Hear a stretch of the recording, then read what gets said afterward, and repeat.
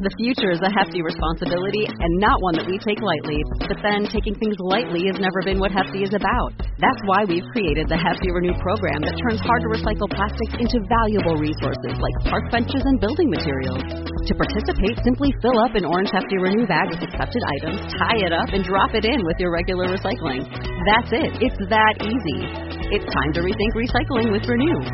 Particular valued resources may vary by geography. More info available at heftyrenew.com.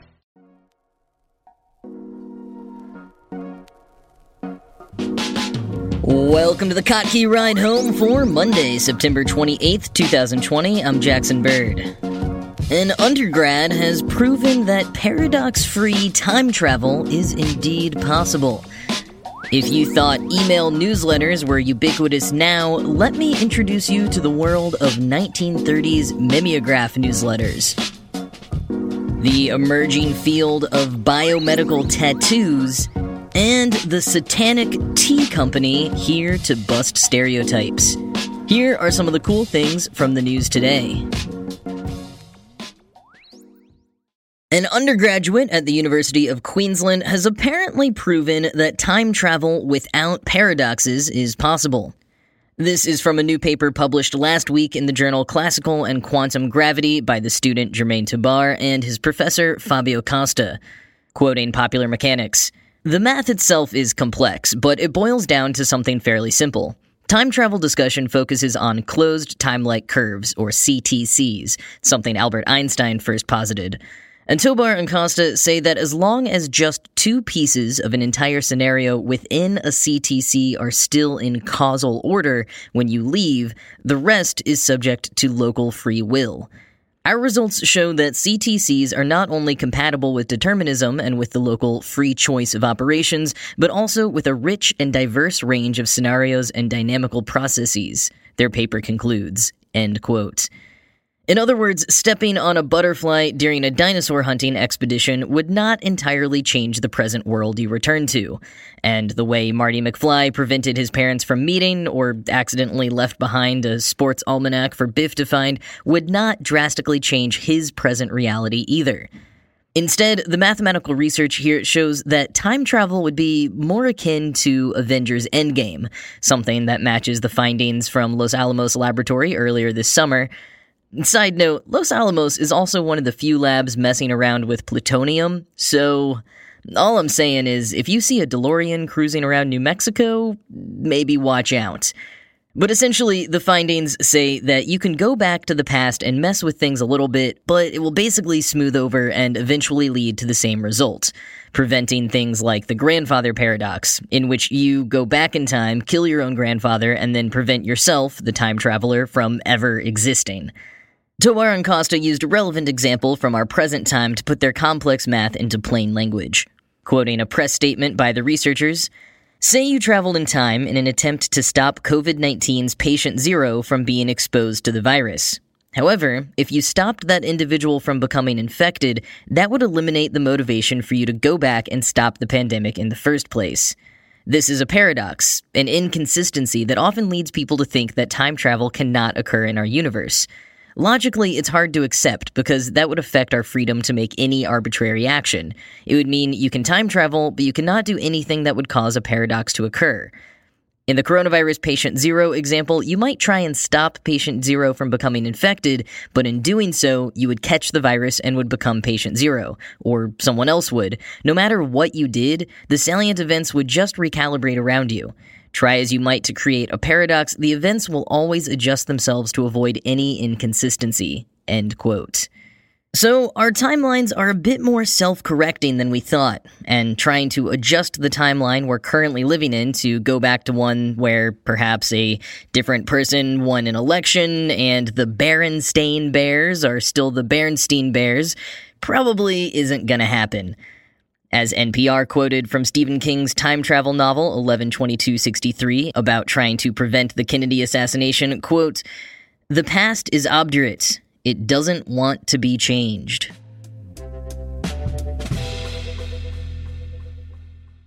Remember when everyone you knew was starting a podcast? Well, I guess that's actually still happening a bit, but in some ways it's been eclipsed by everyone starting a newsletter.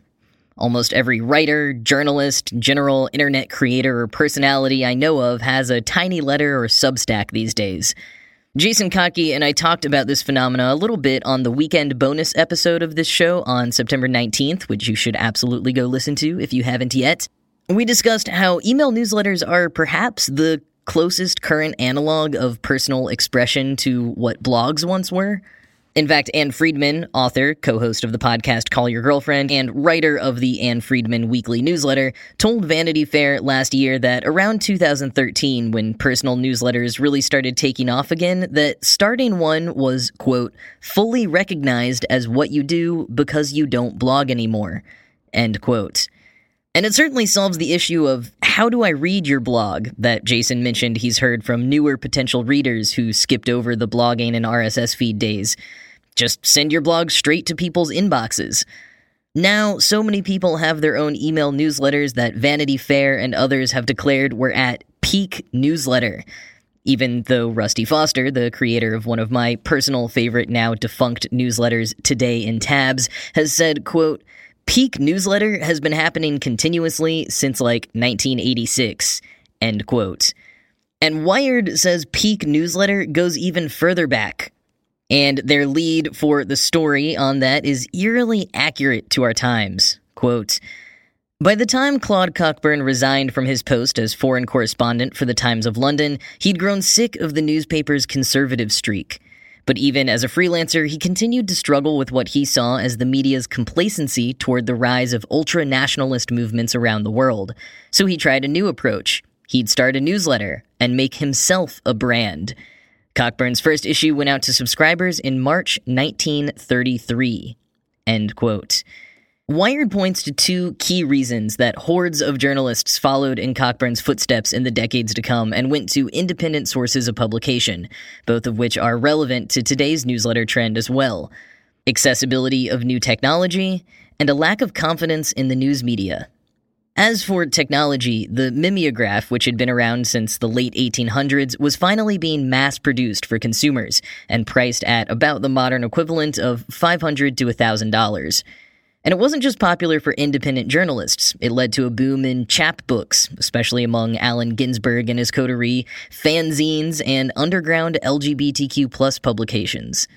Like the internet and social media for us now, the mainstream accessibility of this technology enabled niche and minority populations to communicate with one another and share their stories when no major media streams would dare to do so. And it was that homogeneity of the major news publications that also led many journalists to part ways with their employers and start up shop as independent journalists. Quoting Wired, at the time, public trust in mainstream media was wavering. Newspapers were making good money, but they were also increasingly turning into a monopoly. From 1923 to 1943, the number of U.S. towns with at least 2 daily newspapers dropped from 502 to 137, according to media historian Victor Piccard's book America's Battle for Media Democracy. At the time, the popular perception was that newspapers were a bastion of conservative, not liberal politics, driven by the interests of big business. By the end of the 1930s, many papers were fiercely opposed to the New Deal and to labor organizing, stances that would alienate large numbers of readers. As Piccard shows, the growing market consolidation, paired with these ideological concerns, led thousands of Americans in the 1940s to pack panels with titles like, "Is the American Press Really Free?" End quote. And the newsletters of the 30s through the 50s really took off. Claude Cockburn's newsletter was popular enough to be read by the likes of Charlie Chaplin and King Edward VII, and was the original outlet to break the news of the threat of Francisco Franco just before the coup that would lead to his rise to power. Journalist George Seldes published what was probably the most popular newsletter of the day, reaching over 176,000 people at its peak, including Eleanor Roosevelt, Harry Truman, and a large number of sitting senators. Newsletters were sold in like-minded bookstores and newsstands, as well as via subscription, with union subscriptions being one of the particularly powerful modes of proliferation and profit for left-leaning publications, and conservative writers eventually got in on the game too. But those modes of distribution eventually dried up, and, as they are wont to do, traditional publishers and corporations got in on the game, making it much harder for independent journalists to make a living on newsletters anymore. By the 60s and 70s, newsletters had to rely almost exclusively on direct mailing, and 1/3 of all independent newsletters failed each year. The good news, in a way, at the time, was that the newspaper industry was actually booming. While many journalists chose to go independent for ideological or passion reasons, they could easily find a well-paying job with a newspaper again if need be. Whereas today, journalists are having a harder time than ever finding full-time work. Many have turned to newsletters as side hustles to try to pay the bills. Meanwhile, corporations are already flooding the email newsletter market and picking off talented newsletter writers for their own, perhaps signaling the impending end of this iteration of the newsletter boom. Just as the past is apparently unchangeable in any consequential ways, so too does it repeat itself with broad strokes in perpetuity.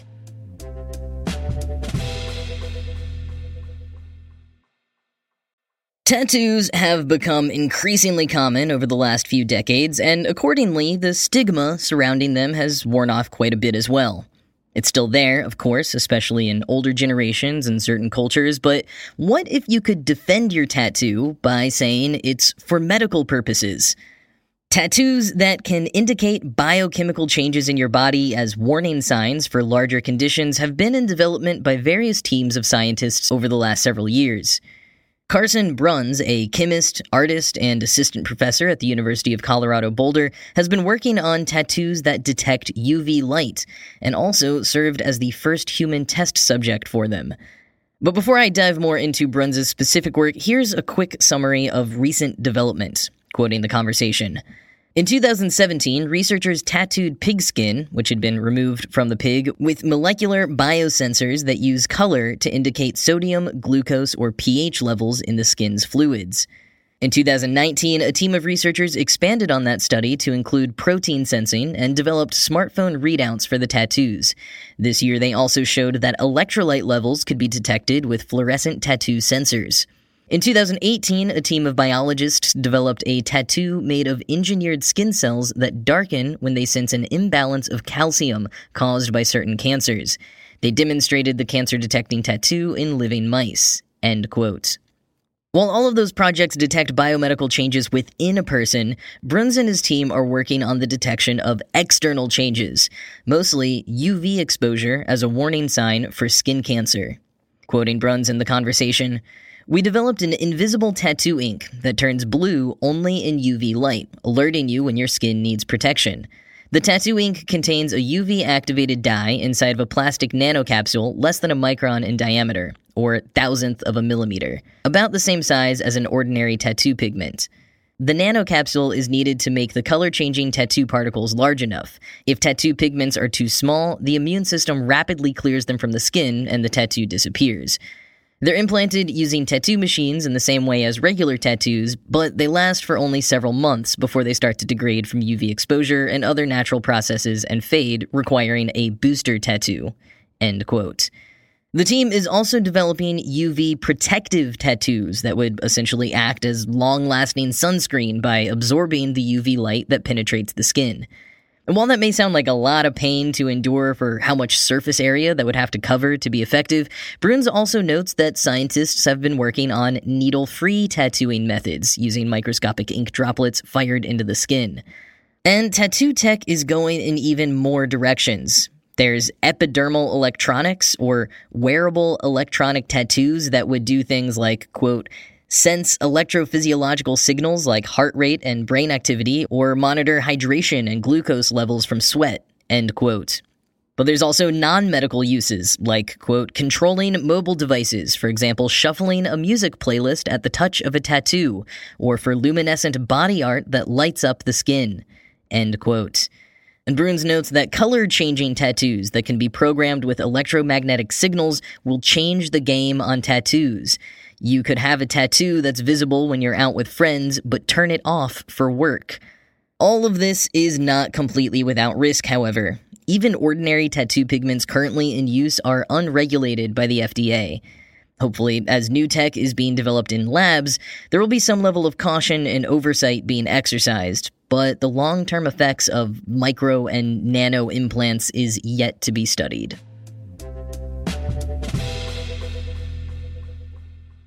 If you ever got a craving for a cup of tea, but just felt it wasn't hardcore enough for your personal brand, Pitch Black North is here to help. Dominic Alvarez's delightfully sinister loose-leaf tea company was founded on satanic values and is here to provide a cup of brown joy to people who might not typically be interested in tea due to its fairly stuffy, fancy, maybe cat lady type of stereotyping. Pitch Black North's sustainably sourced loose-leaf blends include Satan's Slumber, Throat of Lucifer, Cradle of Filth, in official collaboration with the band, Banshee Brew, and Vanilla Earl Grey. For the fall season, they've also released an Antichrist Pumpkin Spice. And as for their satanic values, their site says, quote, "Satanic values have been a part of our core beliefs in our personal lives and through this company. We are not here to inform, but challenge you to look from a different perspective." And additionally, they include a quote from Anton LaVey, the founder of the Church of Satan, which reads, quote, "Satan represents indulgence. Satan represents undefiled wisdom," end quote. And a quick reminder that the Church of Satan does not actually worship Satan. It's more of a philosophical community using purposefully provocative imagery to challenge beliefs on, well, beliefs. But getting back to Pitch Black North, the tea company, their Instagram is filled with photos of scantily clad models in corpse paint faces having tea parties in a field. They do have a really strong brand, I'll give that to them. So if you're into goth or metal and want a tea company that matches your aesthetic, Pitch Black North is the company for you, but there are also plenty of other options on the market, especially if you're looking for less music-inspired and more generally spooky for the Halloween season. Brutalities sells loose-leaf tea blends based on horror movies and metal bands. They have options like Chai Put a Spell on You, Back in Blackberry, and a Chalkwork Orange. And if coffee is more your vibe, I would like to recommend the #1 most frequently targeted ad for me, Bones Coffee Company. Now, admittedly, I still haven't tried them, but they are a small batch roaster with really great art design, and their roasts include Jack-o'-lantern, Frankenbones, and a Rest in Peace decaf. So if you're looking to get spooky with your caffeine this season, there are a few recommendations for tea or coffee that are as dark as your soul.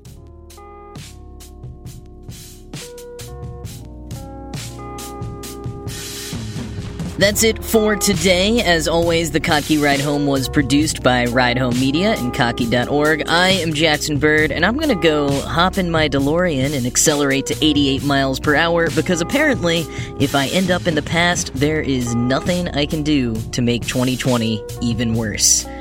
I hope you all had a great weekend. I'll talk to you again tomorrow.